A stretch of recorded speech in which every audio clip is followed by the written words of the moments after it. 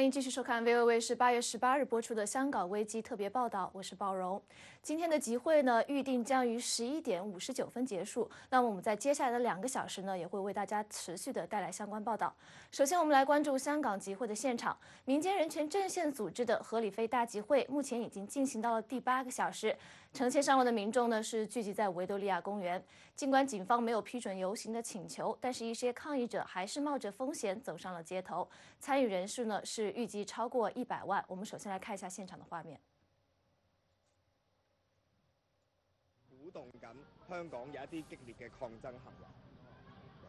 你覺得今次呢一個和理非嘅行動咧，對政府係造成幾大壓力咧？定係即係只有勇武行動先會令政府覺得驚？其實呢一個係林鄭月娥要俾市民嘅答案，就係究竟經歷過今日呢一個和平理性嘅示威嘅行動，究竟林鄭月娥會唔會回應市民嘅訴求？如果唔會，就係林鄭月娥去煽動緊香港人用更激烈嘅手法係去做抗爭嘅行動。警方今日全日配唔配合咧？其實以你嘅判斷覺得？睇你用咩角度去睇啦。如果你話係冇警察就係安全嘅呢一個角度去睇，咁警方好配合嘅。但係如果我哋對警方有一個合理嘅要求，就係佢需要維持一個公眾嘅秩序同埋安全嘅話，今日成個維園只係得3個警物。喺天后咧唔多會見到佢，喺灣仔中環一帶亦都冇警方嘅影蹤，即係最後會見到警方嘅就係喺呢一個中聯辦。我想講警方話維持公眾嘅安全，睇嚟係漏咗2個字，係維護公眾人物嘅安全，嗰啲人物應該係中聯辦。今日話有啲消息話水炮車都出動，咁你哋我未聽到呢一個消息。我哋見唔到其實對付香港市民需要用到水炮車咩？我哋香港市民其實一直都好和平理性，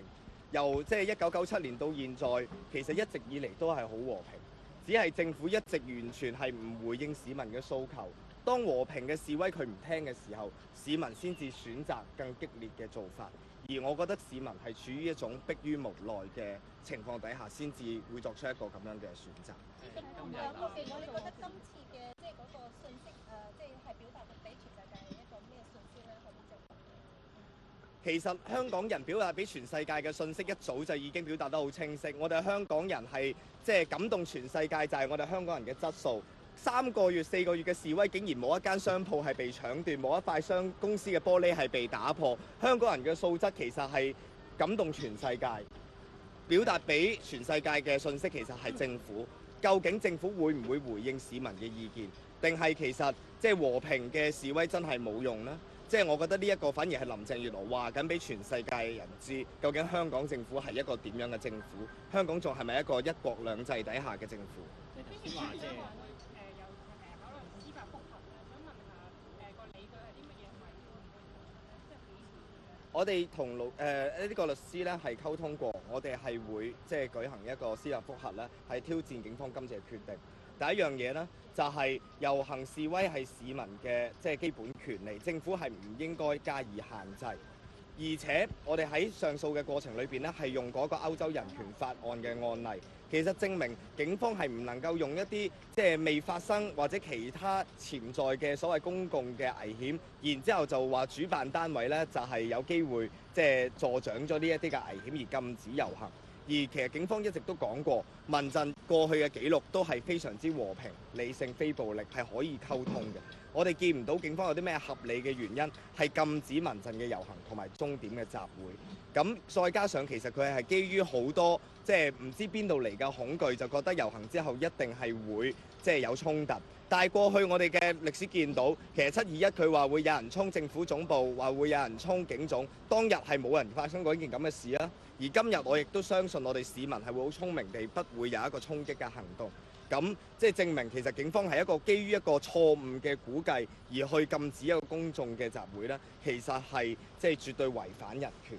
我想問下咧，今日咧就用流水式個集會，但係其實即係譬如如果遲啲警方，即係你覺得流水式集會係點咧？另外覺得警方如果遲啲都係咁樣 block 你哋唔俾你去遊行，你會唔會再提出呢個流水式嘅集會？我想講咧，民陣係絕對唔希望舉辦一個咁樣嘅流水式集會，因為我哋一路糾纏得好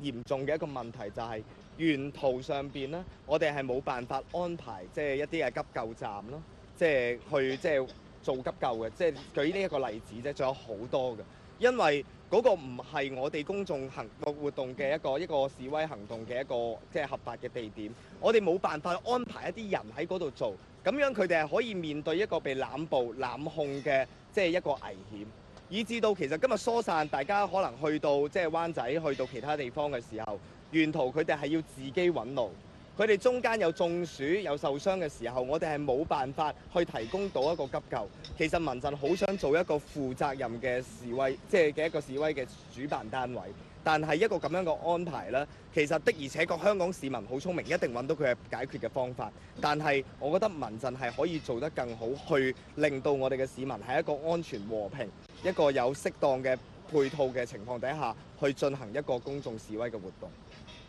問翻咧，即係警方配合嗰方面咧，即係想問其實佢係冇幫到民陣去封路或者開路咁樣樣，同埋想問翻公示威度嗰個情況。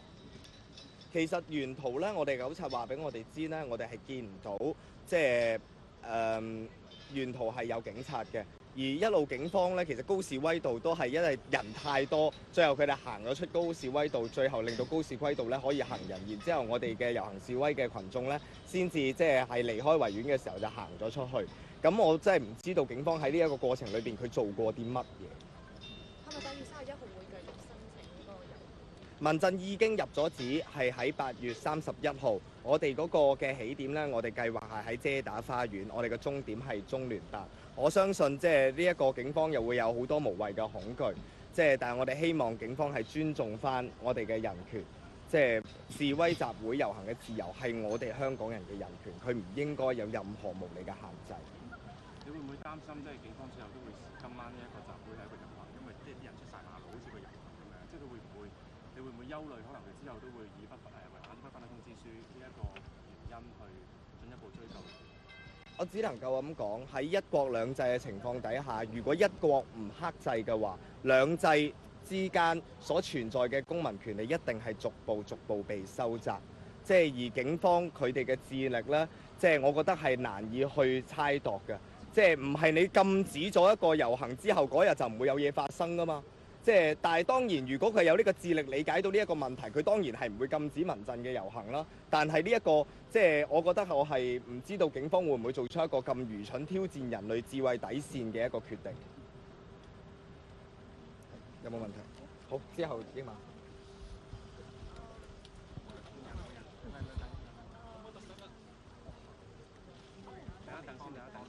Okay, I would like to know if you... No, I'm not starting. I just want to check the sound.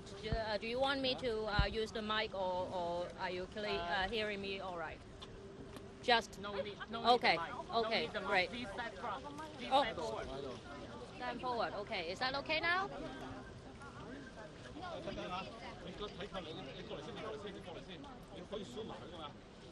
Okay, no rush. I'll wait for you.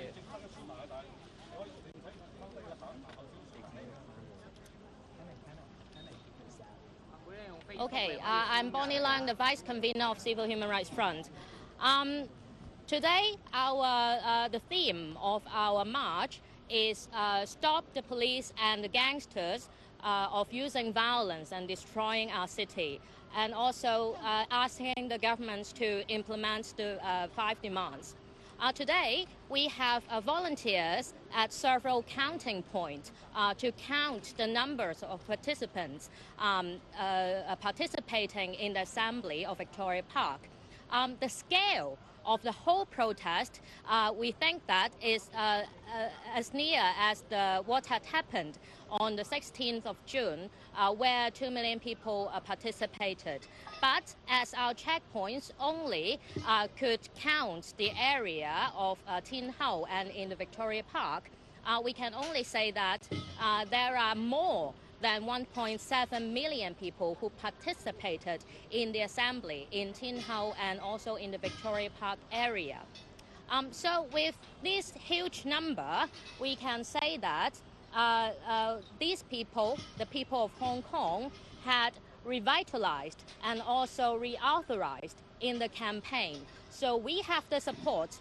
The people support the 5 demands, also support to stop the violence of the police and gangsters. So the campaign have the support, but the government doesn't. So we urge that Carrie Lam must listen to people's voices and implement the 5 demands, and also ask the police to revisit, to reconsider their strategies against protesters. If the government continue to ignore people's voices, they would only force protesters to use other means, including some radical means, to do our protest. Hong Kong people will soldier on until we see the government respond to all of our 5 demands. So we urge Carrie Lam, please listen to people's voice, step down and implement the 5 demands before she step down. 我们要在林郑月娥下台之前，我们需要她来回应这5项诉求。这次的集会是非常和平的，但是警方采取了非常不必要的措施。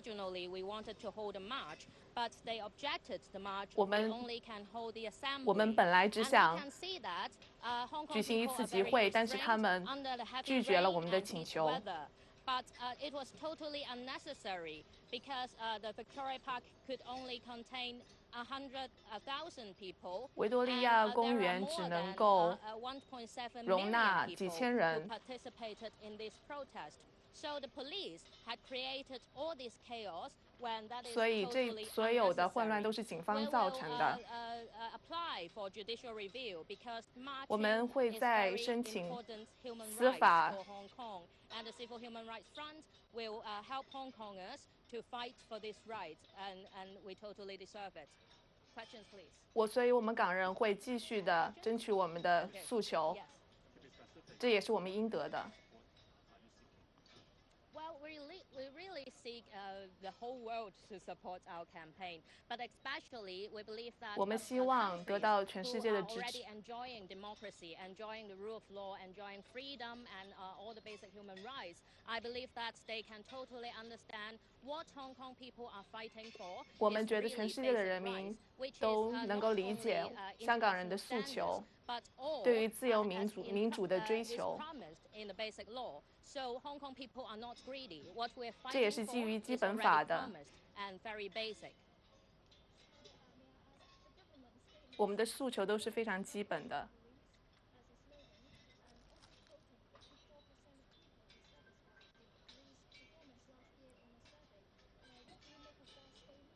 Well, yes, the police today issued a statement about us. 警方今天发布了关于我们的一项声明。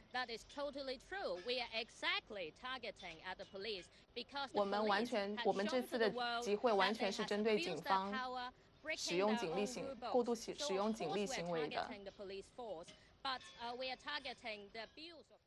好的，我们刚才看到的是现场的抗议示威者的采访。那么我们继续来关注新闻方面。8月18日星期日下午3点开始，成千上万的香港民众是在铜锣湾维多利亚公园举行了集会，要求政府回应民间的诉求。我们来看报道。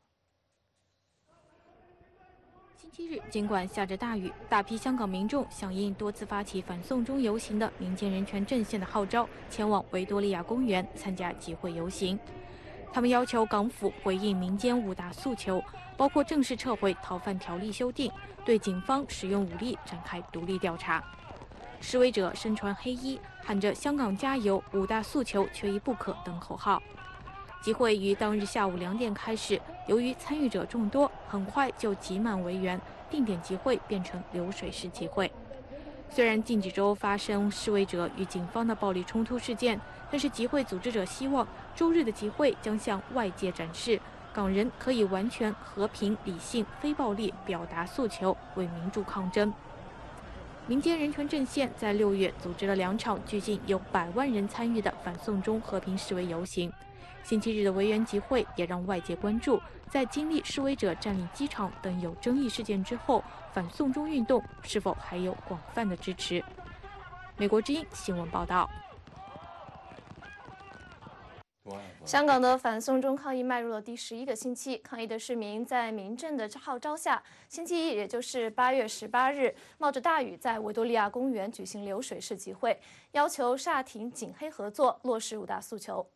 曾经发起100万人大游行的香港民主派团体民间人权阵线，星期天发表告香港人书，抨击香港政府在香港制造恐惧环境，指责警察使用中国式镇压民众的手段对待抗议者，并且说，唯有民主普选才能从根本上扭转政权暴力横行。民政呢声明说，星期天的游行就是要承接616，200万人上街抗暴的意志，集结最多数的香港人，以合理非的方式表达对警察暴力的愤慨。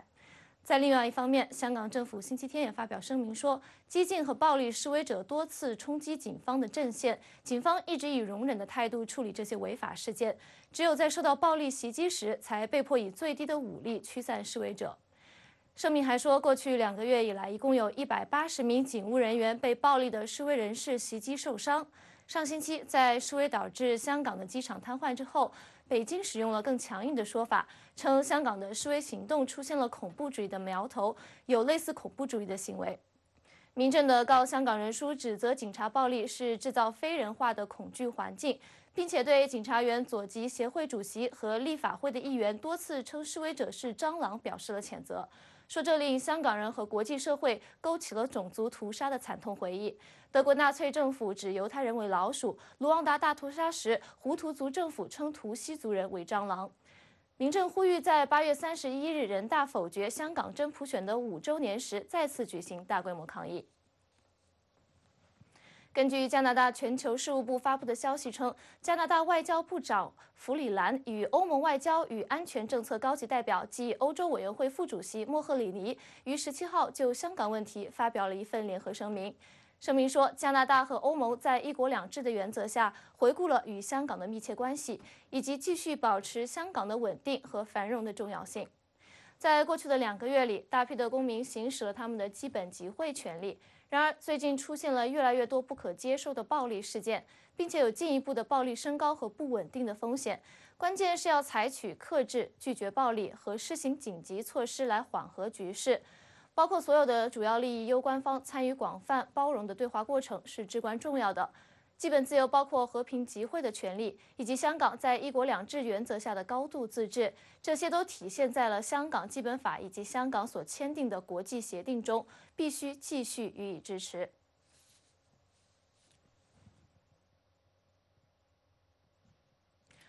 好的，欢迎回来。现在加入我们现场讨论的是我的同事，美国之音记者海涛。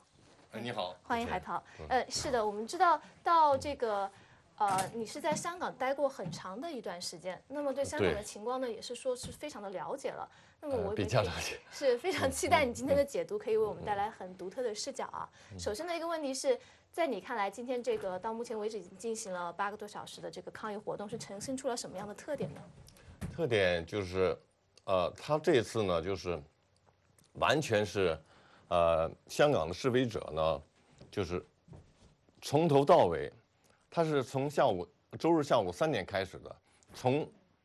好多人进那个维园大球场呢，那从上午10点11点，否则的话到下午你不可能聚集起那么多这个10万人以上的人。那么这10几万人后来有报道说是整个今天周日的这个游行人数有100多万人，当然我们现在还没有最后能看到这个比较令人信服的一个数字，但是就这几十万人在上街呢，他们表现出了一种就是和平包容，就是我们大家所说的和平理性非暴力这种态度，就是非常鲜明的一个特点，就是说你几十万人挤爆了香港的大街小巷。我们都知道香港的大街小巷非常窄，港岛它也是一个非常狭长东西向的一个所谓几条大街，比方说告士打道，比方说甘诺道，比方说英皇道，比方说这个所有的这些重要的大街呢，它都是一种非常窄的。你包括铜锣湾的这个通过这些道，你这些所有的游行民众呢，从头到尾都是一种非常和平理性。非暴力，没有任何一点冲突，没有任何一点暴力的行为出现，所以到现在7、8个钟头过去了，没有一点。最后的游行群众通过了这个湾仔，通过了铜锣湾，通过了湾仔，到了中环，到了渣打公园，到了政府大楼，几乎都没有一个发生任何的情况。所以参加游行这个示威的这些民众就说呢，如果让我们游行，如果你警方不出来挑事，不出来那任何的大的游行，它都是一种非常平和的、非常这个和平的、理性的一种游行，香港居民他们素质非常高，他们知道如何能和平表达自己的诉求。所以说呢，从这个818这个大游行，我们可以看出香港的居民的这个政治素养和他们一般的作为公民的素养，他们都是应该说是非常高的。对，能跟我们具体的说一下吗？因为我有听说，就是在一般的游行结束以后，都会有很多民众自发的在街上收集垃圾、清理现场。在这个香港民众的这个政治和社会素养方面，能不能跟我们具体的分享一下？我们现在看那个，就是从6月开始到现在2个多月、10个星期、11个星期、12个星期以来的这个所谓的反送中的这个游行示威呢，可以看出，以往就是前几个礼拜，所以发生暴力一般都是在游行结束以后。那么香港这个它基本上分为2大派，就是所谓民主自由派当中，就是要求反送中的这些民众当中呢，基本上分为2大派。一派呢就是说，所谓的传统的就是合理非派、和平理性非暴力派，还有一派被人说成是勇武派。这帮人呢就是说比较不太耐烦，觉得政府不出来回应，政府的不作为使他们感觉到就是说他们的这个诉求没有望，所以他们就觉得就是应该采取一些更为激烈的行动，比方说和警察对打，你向我们发催泪弹，我们向你发什么燃烧弹，对吧？你打我们也打，你拿棍子打我们也拿棒子打。那么它终究呢，它不是警方的对手，因为警方是一个国家机器，它背后有的一个国家一个权力在那支撑它，它可以除了使用防爆武器的所有的之外，除了属于一般简单的布袋弹，我们现在说的布袋弹、燃烧弹、什么催泪弹，所谓的催泪瓦斯，还有等等这些手段呢，还有高压水龙头，他们叫水炮。除了之外呢，他最后还可以就是说，我可以动用武器，就是从北京所说的。那么，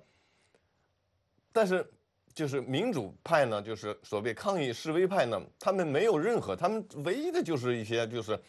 而且你从那个人的数字来分析，就是所有的每一次发生冲突呢，都是一般的有大型集会游行结束以后，剩下的几百人，也就几百人的所谓就是比较的勇武派，他们愿意出来和这个香港政府，特别是警方来死磕，所以造成了像刚才政府今年8月18号星期日，香港政府在下午2点发出一个政府公告吧，新闻公告也是声明说这几个星期以来有170-180名这个警察他们这个受伤，可是他们没有提到在这几个月的2个多月的冲突当中呢，有700-800市民被逮捕，有几十人受伤，还有6个人因此而死亡。所以这个市民付出的代价要远远大于这个警察付出的代价。那我们说到了警察这方面，我们知道民政一开始是申请了游行的，但是被警方拒绝了，说只批准了维多利亚公园的集会。那这个是背后的考量是什么？是这样，警方的拒绝的理由呢，说是最近几个星期以来的这个示威冲突太多，就是你们这种集会太危险，所以他就给他拒绝了。那么警方在这么多年来，近10-20年来，大概就是民间有大概1300多次提出要求这个示威游行，警方大概只有17次拒绝了，这次就是17次当中的1次。那么警方的理由呢，就是说可能出现危险，可能出现警民对峙，可能出现流血伤亡等等。那么作为民政一方，作为香港市民抗议的一方，他们的诉求，他们的对策是什么呢？我们把它变成一个流水作业，就你刚才说流水作业，不是几万人、10几万人、20万人挤爆一个维园大球场这么一个举动，大家都是从头到尾都是流动的。这些人先挤爆了10几万人，先挤爆了大球场之外呢，就开始往出流动，分散的人流呢，可以从那港岛东西两个方向来分别向天后向炮台山方面，西面出发，也可以向东面的这个湾仔、中环、上环、渣打公园向这方面出发。结果实际上就形成一个，我们看这个从下午3点开始，一直到4、5点2个小时过去，有大量的人从那个维园出来，流向东西两方，还有大量的香港民众从这个东西两方继续流进维园。所以那个大球场呢，密密麻麻的，你从那个美联社和路透社的他拍的视频画面来看呢，就是说他那个一会儿有1/5的人就流散出去了，那么再一会儿有2/5的人流散出去了，那么再有一会儿又有1/5的人又流回来了。当然不是同一批人，就是香港民众分时间，因为响应民政的号召是大家要省的流水的这个就好像一种流水作业一样，就是那个人流是不断的流动的。在后面到了4、5点钟、5、6点钟的时候，前头那个游行的人已经跑到了中环渣打公园那一带去了，到了政府那个大楼那一带了。可是这面呢，还有人陆续的从2个方面，继续进那个维园。所以他这个民政这次的这个对策呢，也是非常这个有效的，起码是有用的。为什么呢？就是你在这个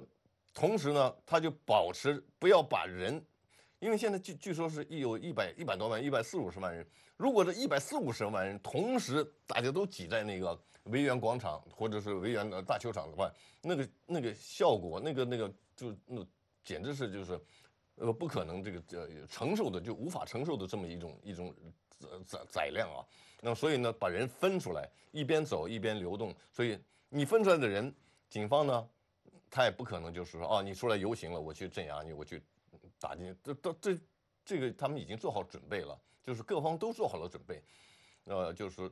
但是警方今天来讲，确实是比较克制，就是他们从头到尾没有出动任何一个警员。我们有前方的记者，比方说林峰啦，比方说这个方正啦，比方说汤慧云啦，我们和他们连线的时候，他们都说现场上都没有看到一个警察在这个现场出现。是，那我们也看到从视频上可以，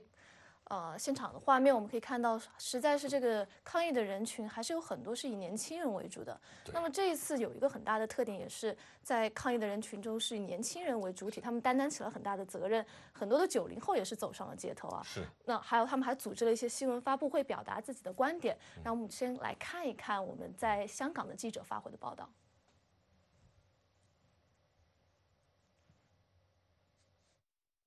I'm 15 and I'm coming to be 16. I go demonstration since early June, and this is the first time in my life to go demonstration. 9月罷課，誓不罷休。Yes, I'm a high school student. 2nd of September is the first day of all Hong Kong students go to school. 但係基於因為香港其實從無中學生係。We plan to have strict on 3 main districts and Hong Kong Island, Kowloon and New Territories to come out to tell the government, we are students, we are young, but we still care about the society. We have independent thinking. So I think it could be a pressure to the government to respond to the citizens. 存在嘅，但係咧，我哋最主要都係因應翻同學嘅需要咧。In this few months, we do many peaceful protests. Sadly, the government refused to respond to the protesters and even call it as a riot, and which we are very angry about that because most of the protests are very peaceful.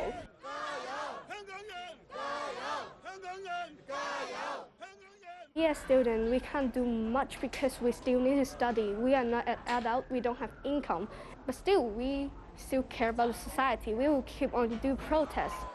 Saturday or Sunday until the government respond the citizen.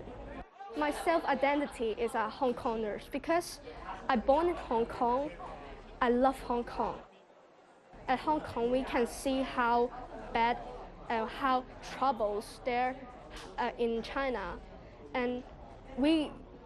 usually do some compare, and we found that actually Hong Kong is much better. we all be scared because 1989, those protesters in Beijing Tiananmen or died because the government just killed them because they have some voice which the government do not want to hear. Actually, I afraid I would go to jail because I go protest, but I really got no choice. The only way which can save Hong Kong is us to come out.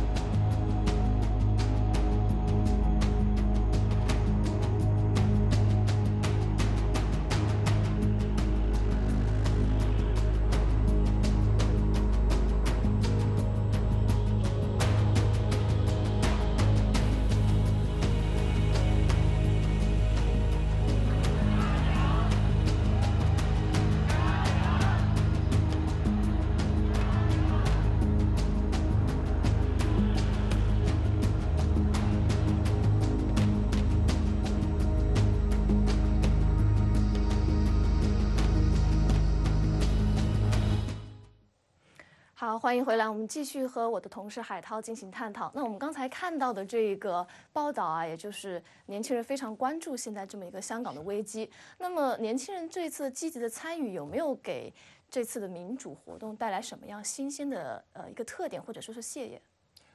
实际上，我们谈这个问题呢，我们应该从2014年的那次战中活动来开始谈。上一次呢，就是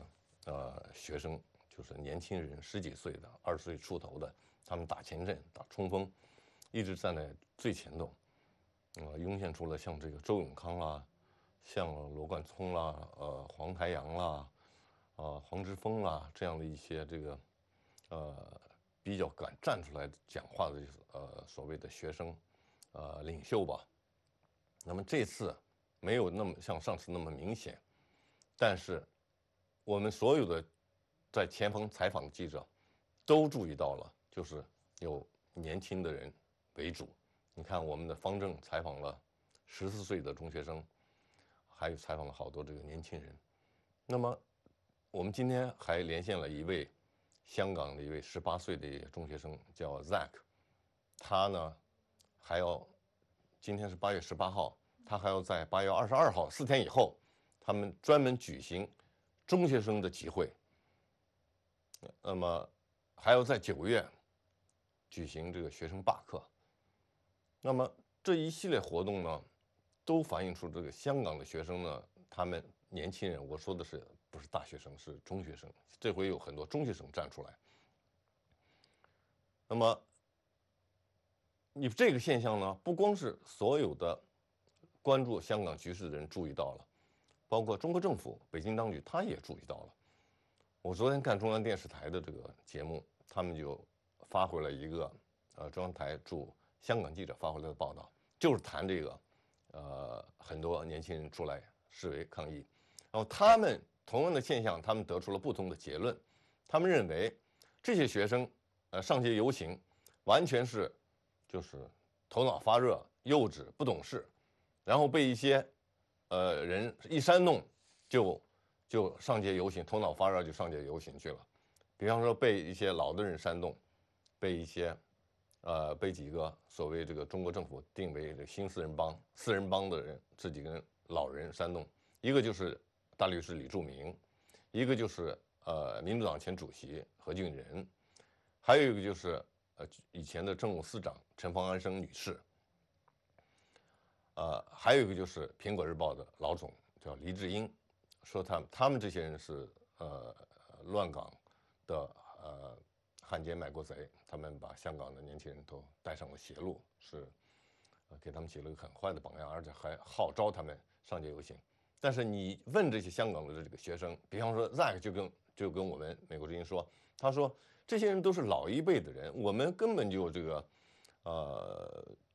不，我们都不知道他们在做什么。他是这次这个反送中的这个活动中，我也没有看出他们这些人在那做什么。实际上，这些人今天游行都在前头，比方说黎智英了，比方说何俊仁了，都在前面，游行队伍的最前面。那么这里就是可以说出来，就是说现象是一个现象，海外的人都关注到这个现象，这中国政府他也关注这个现象，但是得出的结论和解释却是大不相同。据这个香港的年轻人来说，我今天问这个 Zack， 我说是不是你们就是根本没有这一个什么样的这个认识问题的水平和境界，什么也不懂，就是跟上人家一号召你们就上街。他说不是这样，他说我们都有自己的这个想法啊，都有在这个香港这种自由民主的环境中长大，都有这样的这个经历。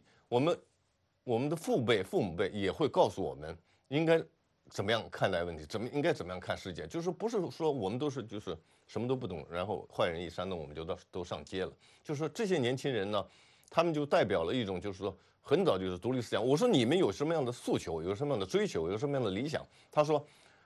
这个民政他们这些大人们所要求的这个5项诉求，我们也都完全同意。但是我们还有我们自己额外的诉求，比方说，我们作为香港的学生，我们希望我们的考试制度能够维持下去，就是说，不要因为大量的中国大陆来的学生来在我们香港上学，比方上大学，就专门减少了有关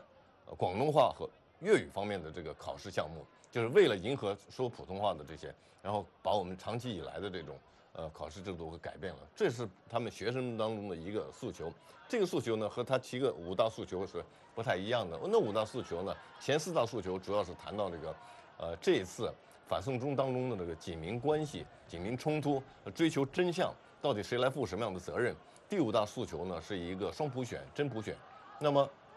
香港学生的诉求呢，除了这2个以外，又加了两个教育方面的诉求，其中一个就是说，不要因为迎合大陆的这个学生来港入读入学，我们就把我们的教育制度来改变了。是，因为您提到这个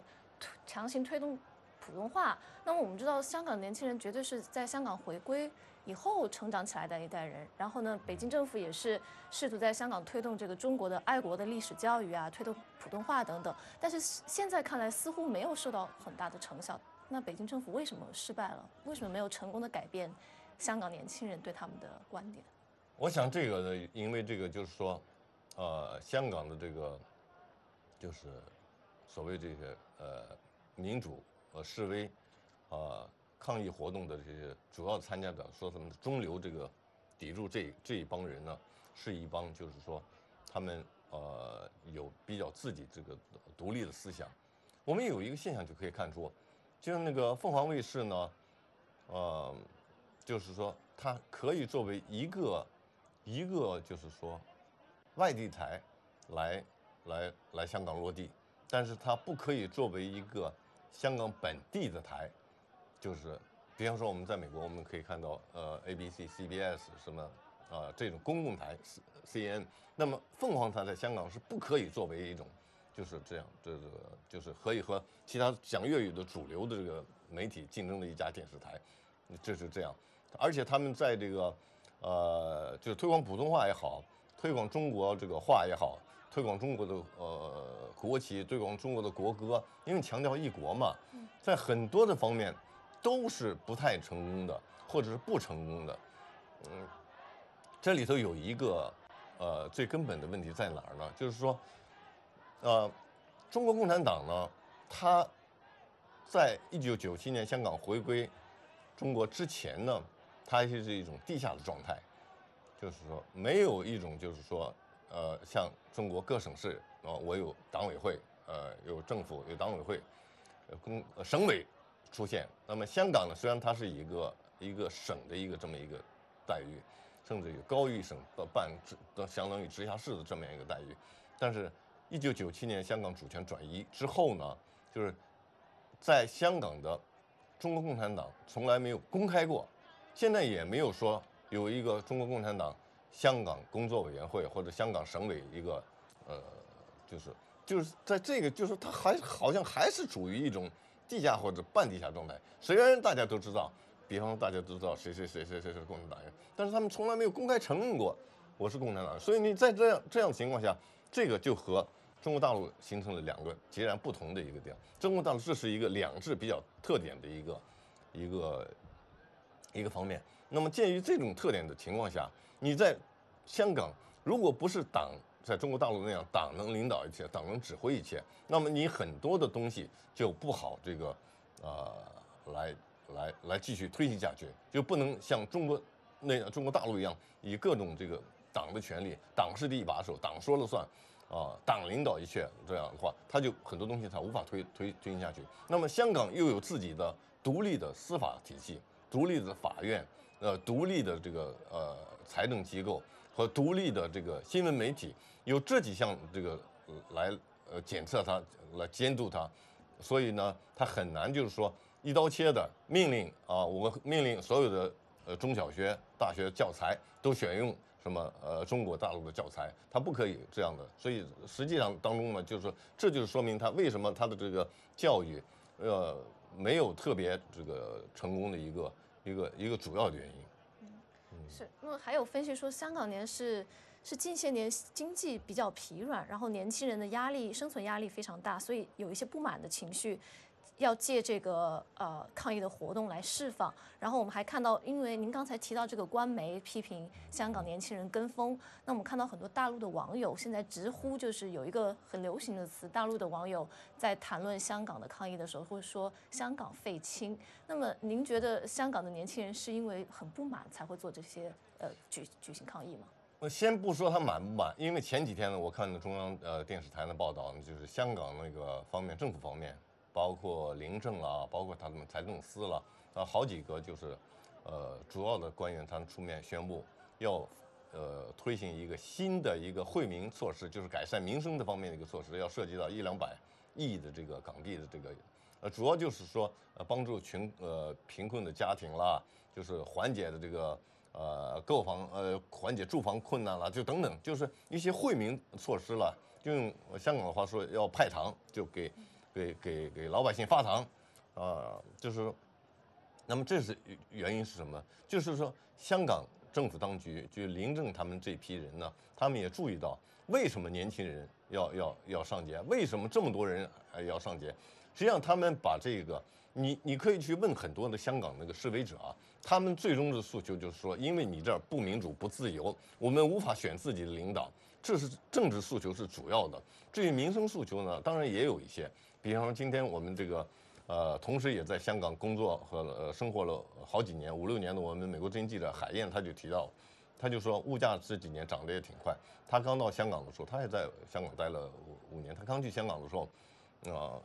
一顿午餐什么都是就30-40块，当他离开的时候已经成70-80块了，特别是牛排，一份牛排已经7-80块了。然后这个就物价涨得很多。同时呢，一个大学生在香港大学毕业，你找工作也就是港币12000到18000，很少能上2万。可是，在香港那么高的这个物价情况下，特别是房价那么高的情况下，你挣1万到2万，就几乎是不可能有自己的这个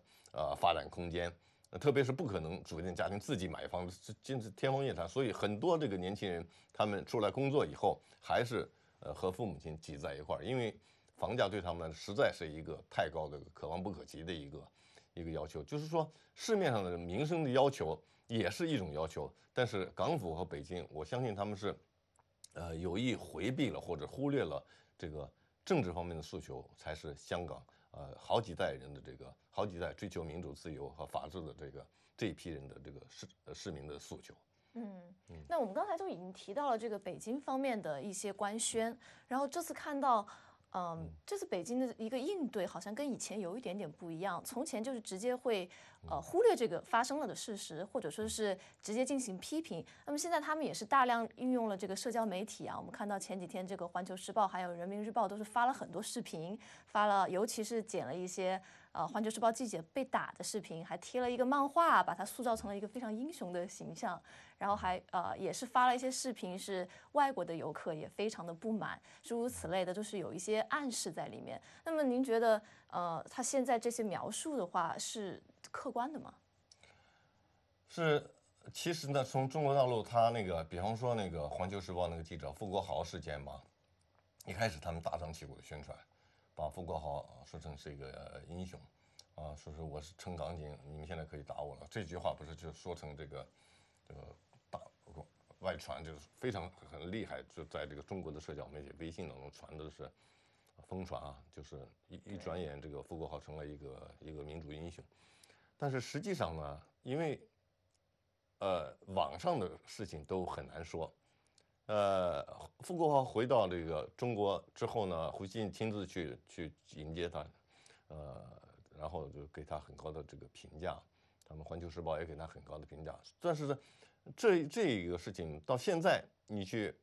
中国的社交媒体上看看，就是说再提傅国豪已经没有多大意义了，就是他就有关傅国豪方面的讨论，他又给你压下去了，他又给你这个或者屏蔽了，或者给你删帖了，给你删文了，就是说他又不让你这个，为什么呢？因为傅国豪人家随着这个，你既然让这个社交媒体发酵，让这个大家来说，你就不能怕大家胡说八道，对吧？而且你不能光是你一面之词，所以这海外的很多这个推特也好，脸书也好，他通过那个微信，他进了中国，他又爆出另外一方面，比方说你傅国豪没有拿到这个没有记者证，你就去采访，而且你冒充游客，然后但是其实做的采访工作，这在香港是不可以的，就是你没有打工卡，没有得到许可，你不可以随便这个来工作的。那么胡锡进就认为他在接受我们美国之音记者驻北京记者专访的时候，他就提到，他说我不管怎么地，中国有很多人很多记者就是没有记者证也到处采访，这都是公开的这个，但是你不管怎么地，你不可以打人，你打人就是不对，对吧？他就把这个前面的这个前因把它这个略过去，只谈这个后果。那么是在香港，在任何地方你打人都不对，但是他是有一个前提条件，就是说他是首先他自己首先违法，然后才是香港的这个一般的人这个社会群众来违法，你违法在先，他违法在后，这个他就不谈。就所以大量的这有关这个，甚至有人在那个说他是胡锡进说是傅国豪是2018年入职环球时报的，到2018年到现在已经1年多了，他说他没有领到这个记者证，还在那儿这个他是尝试。那么在这种情况下，很多这个大陆的民众他就问了，他就说你为什么就是入职1年多到环球时报1年多你就没有这个记者证？而且有很多在海外的人就把他说就是他的家庭住址啊，什么他曾经是什么住在什么国安的宿舍里啦，什么等等都给他贴到这个网上来。这是互联网的一个非常复杂的现象，你不可以就是说它有，因为互联网太多的这个就是不正确的东西，就是谎言了、谣传了，但是泥沙俱下，鱼龙混杂，你很难说这是完全没有的这个无中生有的东西。可能中国方面他考虑到这种，如果我们单是全面这个宣传我们自己的话，那么自说自话的话，也可能就是起到一时的这个作用，但不可能起到一种长远的给大家这个教育大家，用海外的话说一种洗脑的作用，是不可能达到这一点的。所以他现在那个当局是对这个社交媒体是既害怕又想用，但是又很害怕，所以你出现一些负面东西呢，它就全面封杀。所以你把负面东西你全面封杀了以后，你很难说你自己就一定是100%的正确了，这个就很难判断了。因为我们看到现在，大陆虽然在利用这个社交媒体，但是呢，大多数的大陆的网友似乎的意见还是偏向于跟北京政府站在一边的。我们看到主要的都是在说，首先有表达对抗议不理解的，有人说是在浪费时间，为什么不好好去上班？然后更严重的就会说，这是在分裂国家，然后说要更严重的有一些言辞，甚至说要把坦克开到香港去把他们打死。那么您觉得这些民众是纯粹的比较缺乏这样一个民主意识，还是说他们是主要是受到了官方媒体的一些洗脑？因为在中国这种情况下，它是一种在宣传媒体上是一种舆论疑虑，这就是毛泽东所说的舆论疑虑，也就是党说什么大家就是什么，全国各地是一盘棋，党让怎么走就怎么走。所以说，在中国的舆论下呢，你不可以有这个海外的渠道，海外的渠道都给你封杀了嘛。所有的什么社交媒体它都给你封杀了，现在连谷歌的这个邮箱它都不可以拥有，所以就不要说这脸书脸书和推特，在美国的所有的几乎你所有的大报，你有一份算一本，它都给你封杀了，它不允许你这种，所以在这种情况下，你只是所有的这个东西都是从网信办出来的，都是从国新办出来的，都是从新华社出来的，都是从环球时报、人民日报出来的，央视出来的。在这种情况下，大家能听到什么呢？只好是就是新华社发什么就大家抄什么。最有意思就是新华社它出现了错误，大家也跟着抄，也根本就不管。为什么新华社最近出了一个很大的错误，叫全国人大什么什么什么批评什么香港什么，结果他把全国人大写成全国大人了。那么全国大人新华社发错了，然后好多媒体就跟着传全国大人，这完全这个一致差得太远了，对吧？这个可是就是因为这就是中国体系下，这个中宣部他可能经常是说，大家不可以自己发这个通稿，自己发自己的稿子，要发通稿，就是新华社发通稿，新华社发来一份稿子，人们大家都这么用。那么新华社发错了以后呢，那大家也都这么用，所以就很容易。你说这个在一种这种的宣传教育下，这个很正常了，很不奇怪了。就是说，我们现在看那个朝鲜，它这个宣传，99%的人都拥戴这金正日三呼万岁，都是这样。他的所有的报刊、所有的这个媒体，大家都是一个调，而且所有的民众都是一致同意，都完全的支持。那么中国这个比朝鲜的情况能好一点，但是好不到哪里，本质上它是一样的，因为政府控制了所有的媒体，所以大家只能跟着这个媒体走，你就很难产生这个离经叛道的这个想法。那么一旦你这些人，你到了西方，你可以看出来，到了澳大利亚，到了加拿大，特别这两个地方，你可以看出来，这些小留学生这种表现出这个态度，他们的和这个香港的学生表现出的这个民主啊，这平时道德水准啊，民主素养啊，这个差别就是差的是非常大了。对，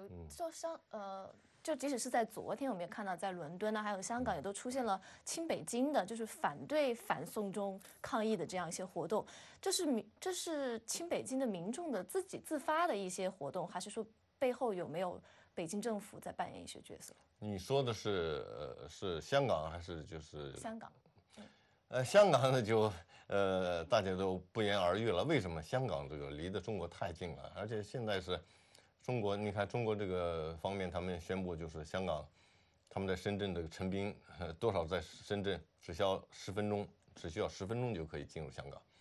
那么有各种兵车啦，各种武警啦，都在那里陈列。那么平时呢，中国和大陆的这个中国和香港这个交往简直是太频繁、太多了，互相渗透太厉害了。所以说你很难说这个。现在具体很多人说中国有很多这个军人化妆成这个香港警察，军人、武警和警察化妆成香港警察在香港执法。我们大家都不知道人数有多少，但是肯定是有数量不菲的一些中国大陆的执法人员在香港来执法也好，或者帮助执法也好，或者是出谋划策也好，这个应该是不争的事实。有报道说，就是现在武警确实是在香港在深圳离香港一桥之隔的地方，在进行大量的集结啊，还有演习。您觉得这是不是代表着事态会急转直下？用中国政府的官员来讲，就是港澳办的这个官员来讲，包括那个中国驻英国大使那个刘晓明呀，他们都想，就是说央视的这个说法，就是说继续要是这么弄下去，我们不会坐视不管，就是中国方面的说法，坐视不管，这就是言外之意，就可能要出手。出手什么样的出手呢？那刘晓明的意思就是说，我们这个可以分分钟钟就可以把你这个灭了，就是恢复了正常的这个秩序。所以呢，现在大家都在这看，有的西方的政客和学者或者专家，他们就比较悲观，说这样下去是会继续走向一种这个悲剧，像8964那样走向一种悲剧。那么对各方来说都不是一个很好的这个结果。这是有很多人这么预测，所以有很多就是海外的这个民运人士他们就呼吁能不能就是适可而止，见好就收。这样的话呢，以备这个长期以利再战，也给下一次这个做这个准备。不要的就是说开车，然后一股脑的使劲踩油门，这样的话你必定是将来是一种不是就是车毁就是人亡，就是各种各样的说法都有了。那媒体现在确实是这个众说纷纭，因为《华盛顿邮报》有一篇报道是说，认为这个中央政府不太可能动用武力，因为如果他这个代价是可以承受的话，动用武力的代价可以承受的话，他早就这么做了。您觉得这个最后动用武力来镇压的可能性大吗？因为这个很多人说就是给共产党算命是最难算的一种，最算不出的一种。那么在30年前8964之前，有很多人说是共产党不会这个开枪的，因为人民子弟兵不会出来这个对自己老百姓来这个痛下杀手的。但是很多人跌破了眼镜，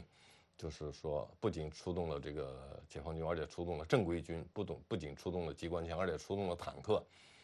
就是完全是一种就是抵抗外国侵略的这种架势。那么你不可以，有很多人认为香港和中国大陆的情况是完全不同。香港有多少万英美侨民，多少外国侨民，多少外国机构，是世界金融这个中心等等等等。那么说是由此而讲，美国就是北京方面一定不会做什么，这个就很难估计了。就跟你预测北京方面一定不会打台湾，或者一定会打台湾一样，它都是很不好估计。根据每一届的领导人他自己的这个想法，根据每一届的这个就是政治局的常委们，他们怎么样来分析判断这个各种各样的这个情况，各种各样的敌情，完全看当时这个。不过现在和当时有一个显著的差别，就是当时有邓小平这样的主政，邓小平这样的垂帘听政，